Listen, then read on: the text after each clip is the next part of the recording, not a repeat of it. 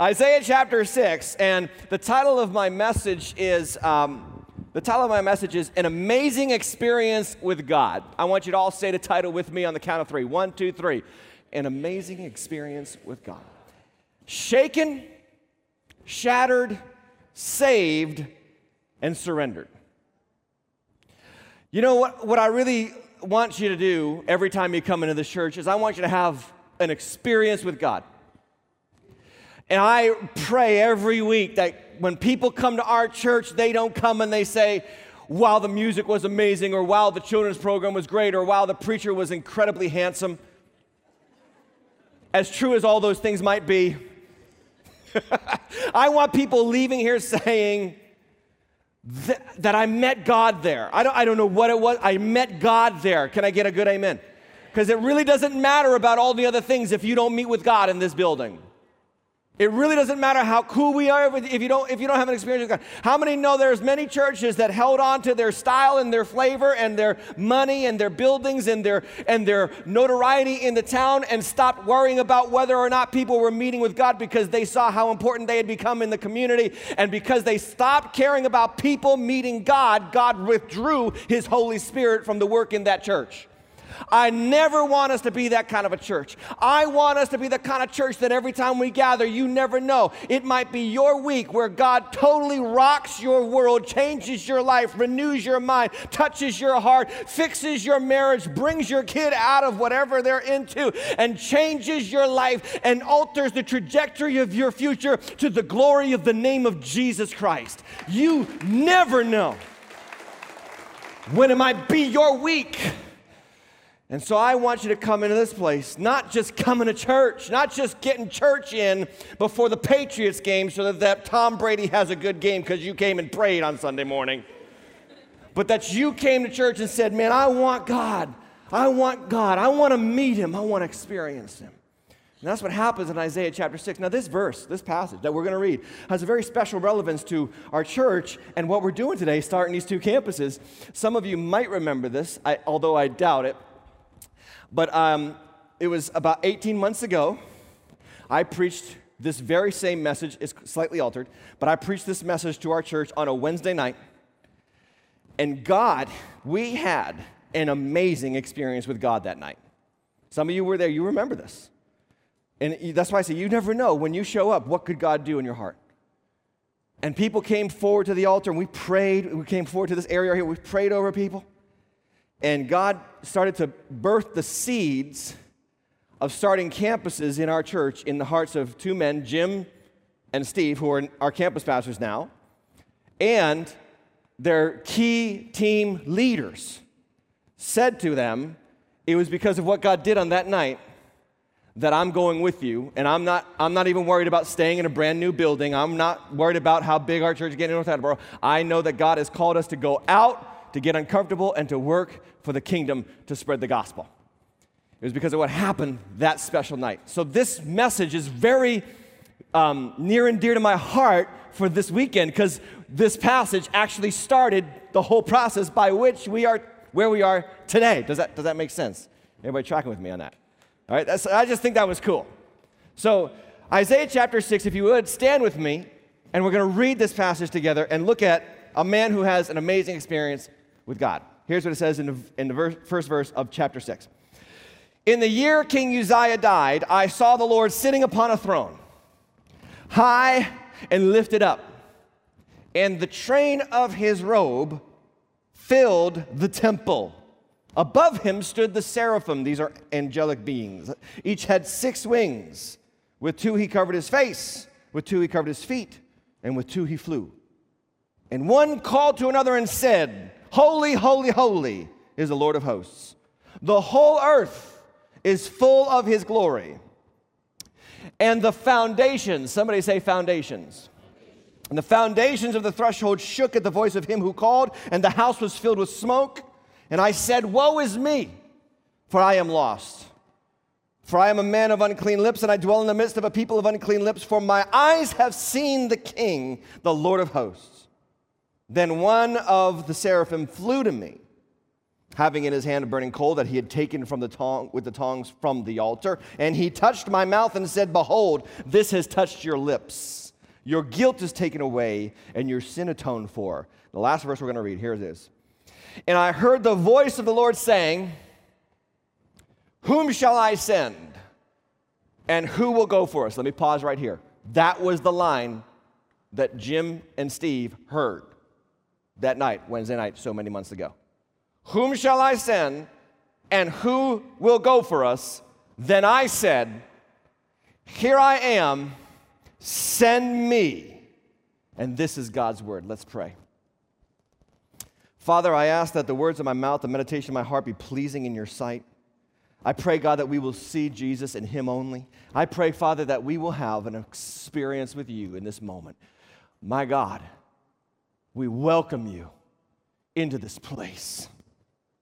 Holy Spirit, fill your people. Touch our hearts and our minds. Deep into the depths of our soul, we want to have you take up residence, authority, kingship. In Jesus' name we pray all these things. And everybody said a big amen. God bless you. Have a seat. Every time you gather in church, you should be experiencing, you should expect, you should hope for, you should long for an amazing experience with God. I don't know about you, but that's what I want. And our prayer for you is that every time you gather in this place, you have that. You have an amazing experience with God. That you walk out the doors of the church and say, I'm so glad I went. I'm so glad that I was there. I really needed that today. Sometimes it's a little thing, sometimes it's a big thing, sometimes it's a life-altering thing. It's different every time. But we want you to have an experience with God. And I think about how many times you might run into somebody and you have a conversation with them outside of church after you've been to church on the weekend, and they say to you, hey, what did you do this weekend? And you say, I went to church. And they say, oh. And then you're like, no, it's a really cool church. And just like slightly more excited. Oh. Right? Like, we shouldn't have that. That should not be the mantra of our area. And I know it's New England. I know it's the area where in the United States of America, this is the least church, least Christian area in the country. That's why we're planting churches. That's why we're sending people out of this building, because New England needs Jesus, right? And I know, like, that's in New England, it's like the least, the least expected place where you would have a good time on the weekend. It seems to be church. But I think we need to change that. I don't think that's the reality of our church. Can I get a good amen? I don't think that this church is at all boring. I think it's exciting. I think that we have a great time with God every week. And I think we need to change the trajectory, change the spirit of New England in this area, whereby Gillette Stadium and TD Bank Garden, whatever that thing is, and Fenway Park or the Wang Theater or whatever doesn't have the monopoly on people getting excited about their God. And yes, I mean God. But we change the trajectory of New England and the atmosphere of this country and this area by having the lion's share of praise, the lion's share of excitement, the lion's share of passion in the church that bears the name of Jesus Christ. Let's put them to shame. Come on, somebody. Let's put them to shame. And it's not just about getting excited about church. It's getting excited because you've met with God. Getting excited about the fact that he's talking to you. And what I love about the Bible is that there is no shortage of moments like this in Isaiah chapter 6. I love it.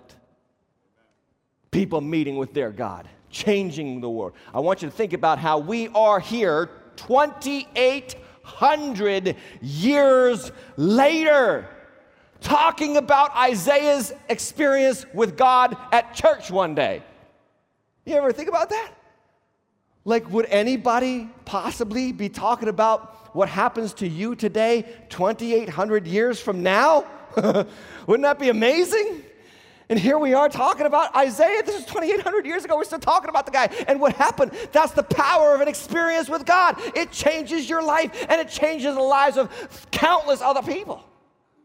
And what happens to Isaiah is he's shaken, he's shattered, he's saved, and he's surrendered.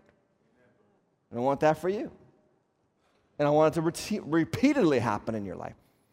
The Bible opens this passage by saying, in the year King Uzziah died. Well, who was King Uzziah? King Uzziah was the longest serving, probably most successful king in Israel's history. He kind of reinvigorated the nation. He made Israel great again. Had the little red hat and everything. And he set up this country to succeed like it hadn't succeeded in years, since the times of Solomon. He was a righteous king. He honored God. He worshiped God. God helped him and empowered him and blessed him.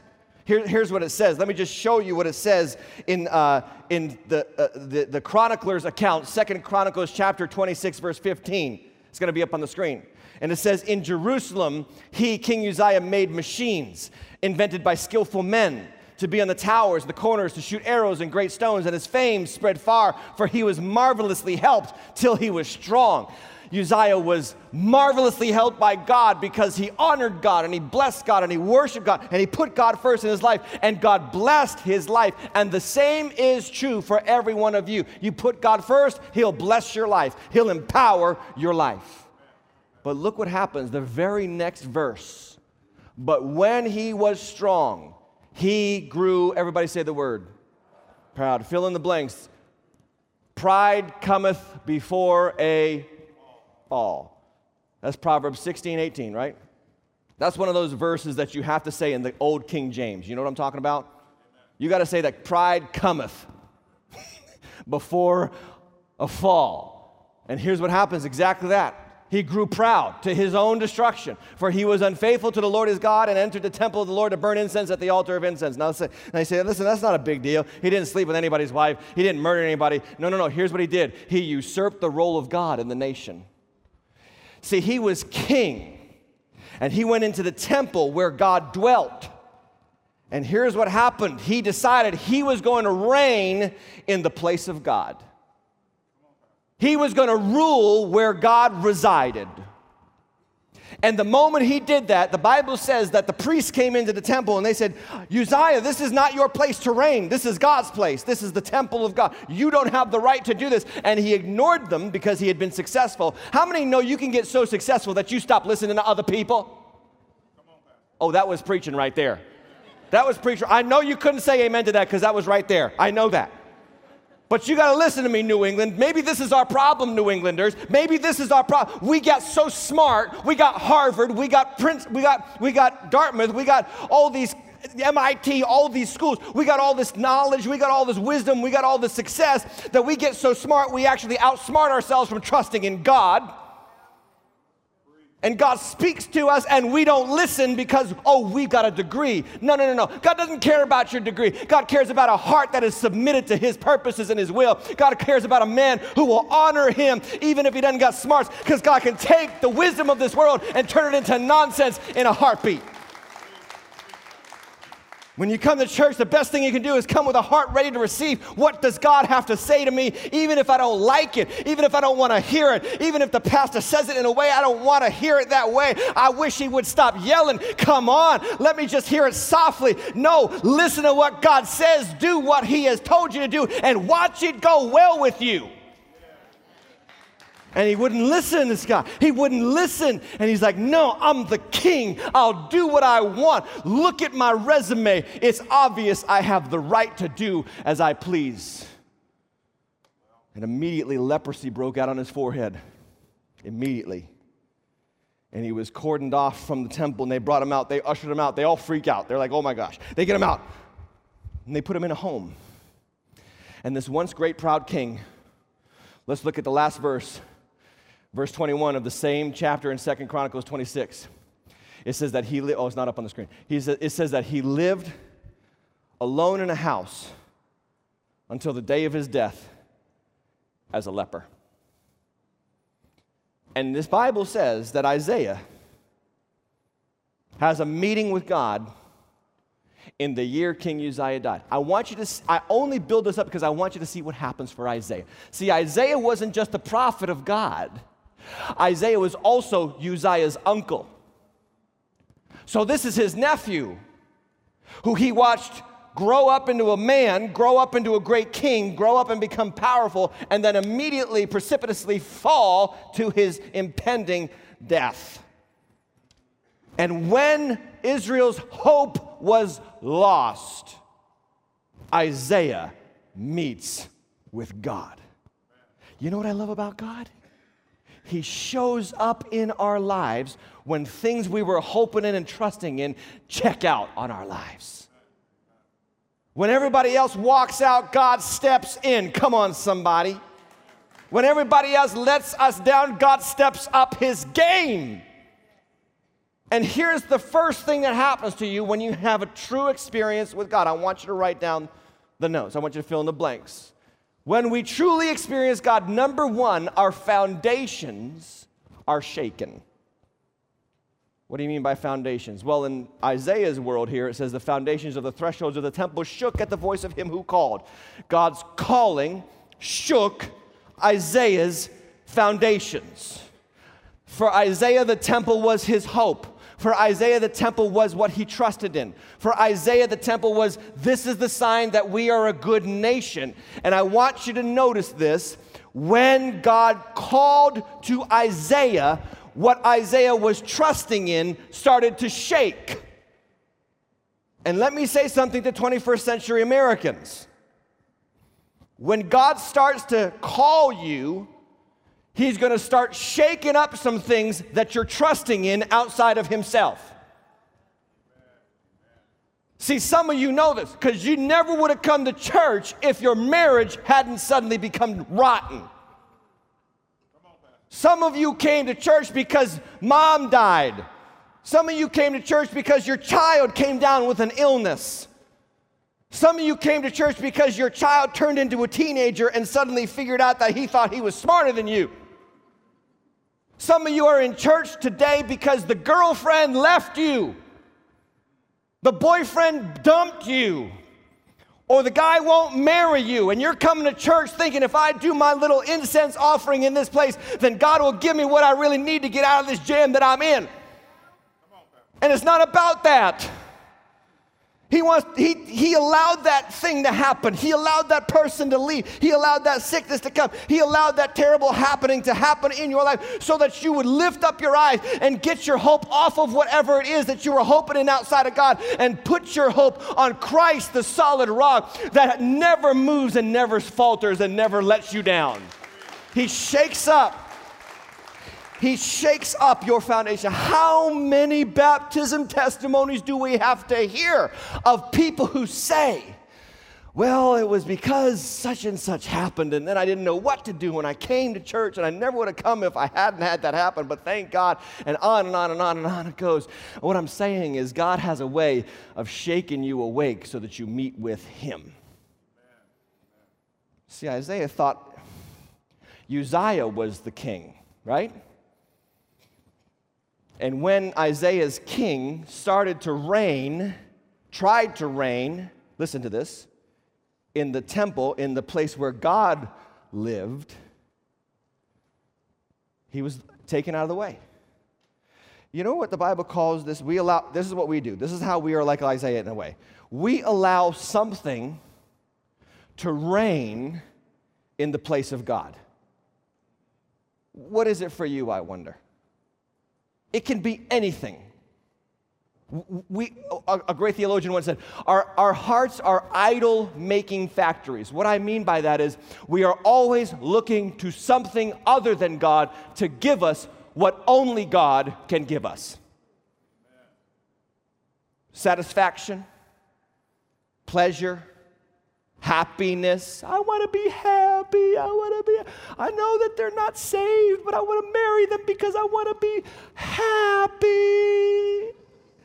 And then you have children, and they don't want them to go to church, and you want them to go to church, and you wonder, why the heck did I do this to myself? Because you wanted to be happy in something other than the one who can make you eternally happy.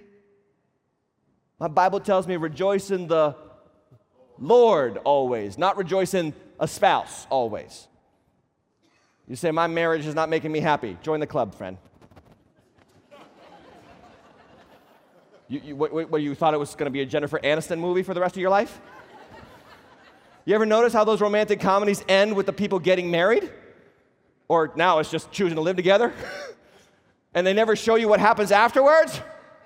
There's like one movie. It is a Jennifer Aniston movie. It's the breakup when they show you what happens after the couple gets together, and it's miserable. And it's like Hollywood even knows this. Hollywood even knows this. We've been selling people false idols. Find the one. Find the one. Oh, where's the one? The one. The one. Oh. And find the one and you'll be happy. And you guys have bought it. Some of you young people, you're buying into this. This is why you won't get married, because you are waiting for the perfect one. Grow up. You are going to marry a sinner. You're going to marry somebody that looks ugly and smells terrible in the morning. That's called a human. You are not marrying pixels. You are marrying a person. How did I get on this? Oh. God shakes up our foundation. Whatever we're hoping in, whatever we're saying, I really think that this will make me happy. And God shakes it up. He shakes it up so that you get your eyes off of that thing that's an idol in your heart that is not your source.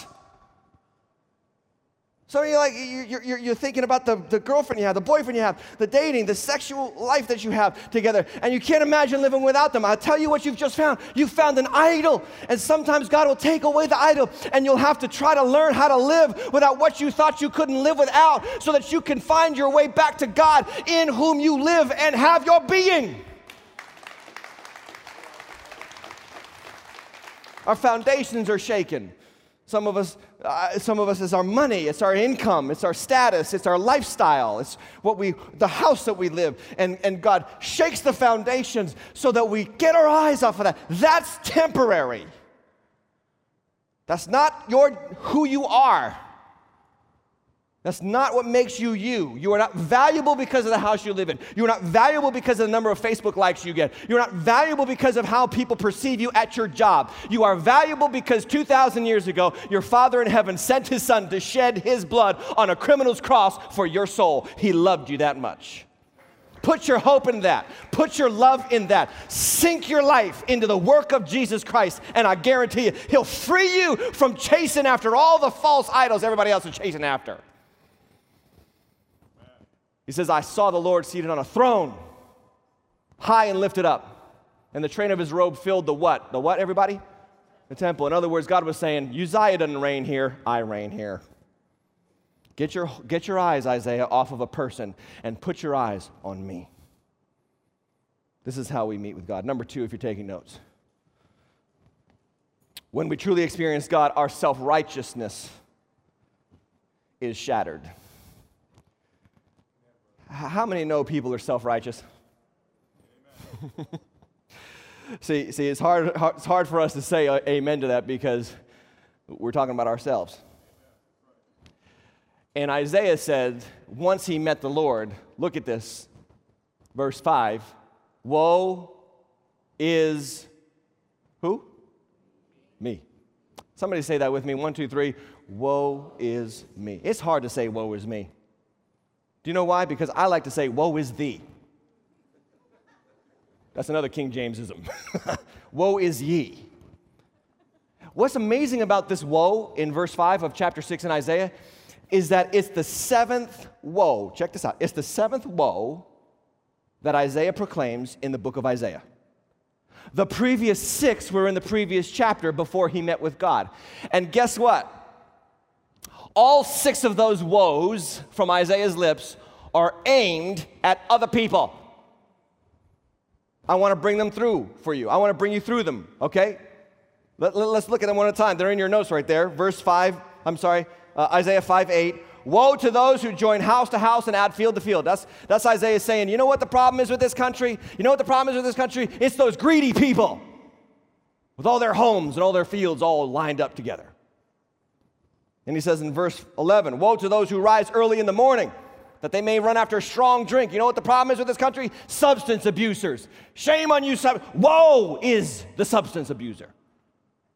And then he gets on verse 18. He says, those who draw iniquity with cords of falsehood. It's the liars of this country. That's the problem with this country. Or verse 20, he says, woe to those who call evil good and good evil. That's America right now. Whatever God says is evil, whatever we say is right. And that's what God, woe to America. Shame on the way that this world is. And then the next verse, 21, he says, woe to those who are wise in their own eyes. That's just the proud and the haughty and the self-righteous. Woe to those people. Woe to those people.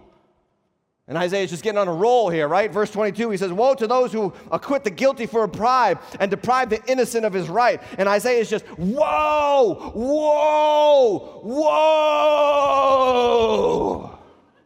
To all you people. How many know it's fun to woe someone?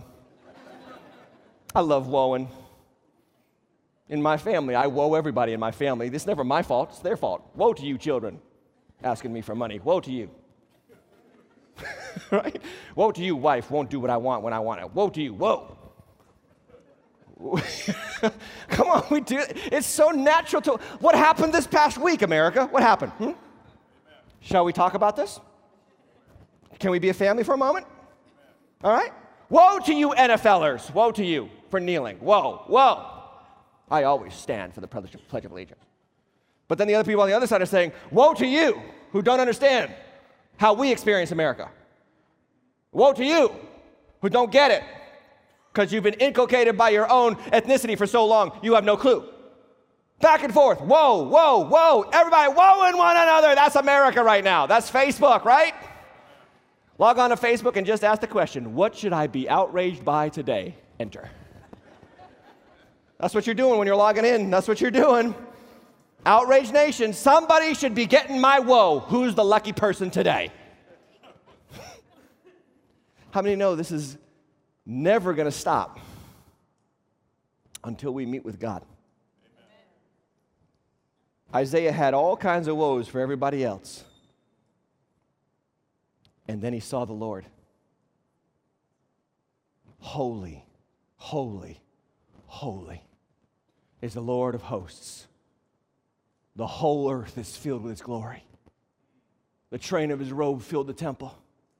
The smoke, the threshold shaking. And I saw God. And I met the Lord and I saw what he's really like. And I only had one woe in my heart from that moment on, and it was this: woe is me. Shame on me. What's going to change the culture of our country? What's going to stop all this hating on everybody else? Some people want to say it's going to be a conversation. But I've seen conversations. I've seen conversations on Fox News and CNN. They don't go so well, do they? Some of us is more understanding, but I don't know how we can possibly understand each other. Sometimes we can't. It's really impossible to understand someone. It really is. Somebody said, we need the right politicians, we need more laws, we need more procedures, we need more policies, all these kind of things, all these man-made. No. Here's what's going to change. When people have a personal experience with a holy God who shows them that the problem is not everybody else in their life. The problem is not the people that you want to blame. The problem is here. You got a problem in you. I got a problem in me, and I'll never see it. I'll constantly find ways to blame you for my problems until I meet with Jesus, and he shows me the problem is right here in my heart, and I need my Father in heaven to save me from myself. Woe is me. And Isaiah just bursts out into confession. I'm lost. Look at this. The prophet is saying, I'm lost. I'm undone. I'm a sinful man. He confesses his sin. I want you to write this down in your notes. This is so important for you to get. God does not use great thinkers or do-gooders. God uses great confessors. God's greatest people in the Bible were all great confessors of their own stinking sin. When Peter met Jesus, it was on the backside of an all-night fishing expedition in which he caught nothing. And Jesus said, throw your nets on the other side. And Peter argued for a moment. He said, we've been fishing all night. We are fishermen, you are a carpenter. Keep to your own business, we'll keep to ours. No, he didn't say that. He said, okay, Lord, because you say so. And he let down the nets, and he caught a huge catch of fish. And he came running out to Jesus and fell at his feet and said, depart from me, Lord, for I am a sinful man, a great confessor. John the Revelator in Revelation chapter 1, it says that he turned around and he saw Jesus, and the eyes were like flames of fire, and he was shimmering white, and he had a sword in his hand, and his feet were on fire. I mean, this is the appearance of Jesus in his glory, and the Bible says John the Revelator, John the Apostle, he falls at his feet as though dead, because he knows how holy God is.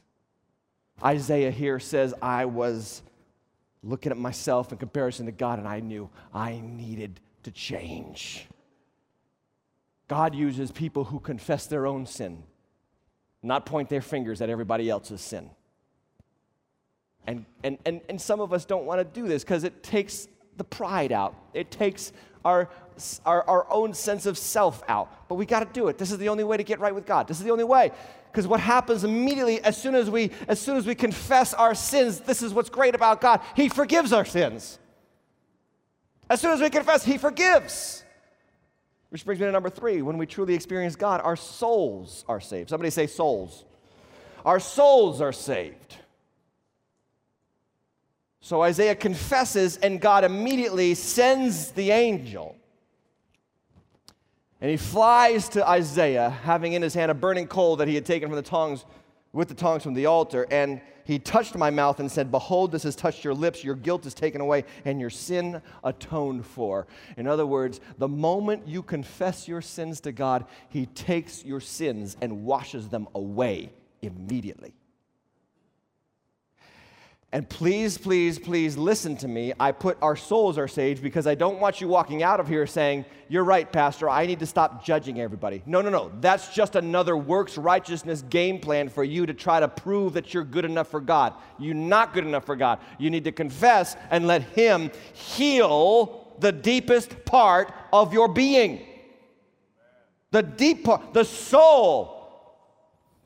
Notice that the fiery coal touches Isaiah's what? Lips. And I thought, why the mouth? Why the lips? So I have 2 points, and they're both biblical. Number 1, because the mouth represents our hearts. Jesus said in Matthew 12:34, for out of the abundance of the heart, the mouth does what? Speaks. Whenever you say, well, I didn't really mean it. Yes, you did. Out of the abundance of the heart, the mouth speaks. You say, Pastor, I don't like hearing that because it makes me feel bad about myself. Don't feel bad about yourself. Feel bad about the condition of your heart. I got it too. I can't tell you how many times I say, oh, did that really come out of me? And I'm shocked. I'm ashamed. It's testifying. What comes out of my mouth is testifying. There's something deep inside of me that's rotten. And even nature teaches us this, doesn't it? Nature teaches us this, right? Because think about this. Every morning you wake up, what do you have in your mouth?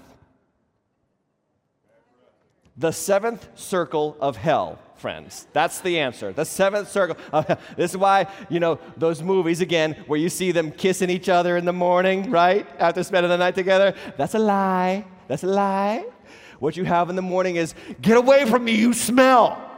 That's what you have. Because you have morning breath. I have morning breath. Everybody has morning breath. And here's the thing. This is so crazy. You can brush, floss, Listerine, brush again, Listerine, brush, Listerine, Listerine, Listerine, like 17 times. Go to bed. Wake up 3 hours late. Just takes about 3 hours. Guess what happened? Morning breath again. And you say, I thought I took care of this last night. It doesn't stop. No, and here's what I thought about. No matter what you try to do to clean up your act, it never truly lasts. This is why New Year's resolutions fail every single year. This is why when you say, I'm going to do better, this is my week, I'm going to change this week, and you fall on your face by Monday afternoon. Because you're testifying to yourself that your heart is bad. Your heart is bad. The problem is not what you're doing. The problem is who you're being. You need God to touch the deepest heart, the deepest part of your being. And here's what I thought. You need something more than a natural process to change your mouth from stinking in the morning. That's testifying to the fact that there's something that you need more than a natural process to change your heart. The only person that can change your heart is the one who gave you your heart and can save your heart, Jesus Christ, the Lord of Lords and King of Kings. He's the only one that can change your heart. You need His change in here. Jesus said, make the tree good and the fruit will be good. You see what we're trying to always do as Americans? We're always trying to change the fruit. But it doesn't matter how much you do to change the fruit if the root is bad. The fruit going to be bad, no matter what you do. God changed the root. God, I confess I need my heart to change. And then number 2, I thought about this. The mouth represents intimacy. Intimacy. When I had my children, I tell you this honestly, I have 3 children. Every single time I had one of those babies in my hands, I could not stop kissing them. Anybody like that? Like any parents like that? I just would smother them. And I would nuzzle inside there like right here. Like that was my favorite. And they were like, ha ha ha. I just love to just get them all riled up, and now with the beard too. Like Jake's still young enough. The older 2 would be weird, but Jake's still young enough, and I just when I get the beard in there, he's just laughing. It's just I want him to know that Dad is here. And as awful as we can sometimes be, I want you to hear this, friends. Your awfulness does not preclude God's nearness. He comes near your mess. If you confess, He comes. If you confess, He'll come. And I want to ask, do you have a nearness with God? I want to talk about that with somebody here. Do you have a nearness with God that you feel His kisses on your life? He's there with you in the mess. When you're a mess, when you don't feel like you're a good person, and you confess it to God, I want to tell you something. The moment you confess, He comes near. I'm here. I love you, I love you. Don't you want that from God? I want God's love like that. How do I get it? I confess. Number 4, when we truly experience God, finally, our lives are surrendered. Our souls are saved. Our lives are surrendered. And the two got to go hand in hand. The two got to go hand in hand. You can't be saved and not surrendered. Did you hear what I just said? Because that's a very important point right there. You can't be saved and not surrendered. Our lives are surrendered to His authority. Isaiah says, listen to this very carefully. Isaiah sees God, he feels God, and then he hears God. He sees God, he feels God, and then he hears God. And that's the process for you. You see God, you hear, you feel God, and then the question is, will you listen when you hear God? Because listen to me very carefully, Waters Church people. It is very possible for you to come into this building and feel lifted up and leave unsurrendered. It is very possible to come and do the religious ritual, go through the Christian motions, and say, that was a good message, I'm glad I went to church today, but you leave and you have yet to surrender your life to the purposes of God. Isaiah says, Isaiah hears the voice of the Lord saying, whom shall I send, and who will go for us? And Isaiah says, here I am. Send me. Send me where? Send me where you want me to go. Where is it? Just send me. Just send me. There's no, send me to the people that I like. Send me to the area that I want to go to.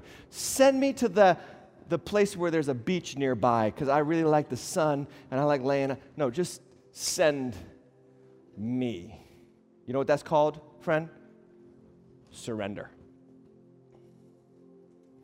I got the definition there on your notes. Here's what surrender means. Surrender means to cease resistance.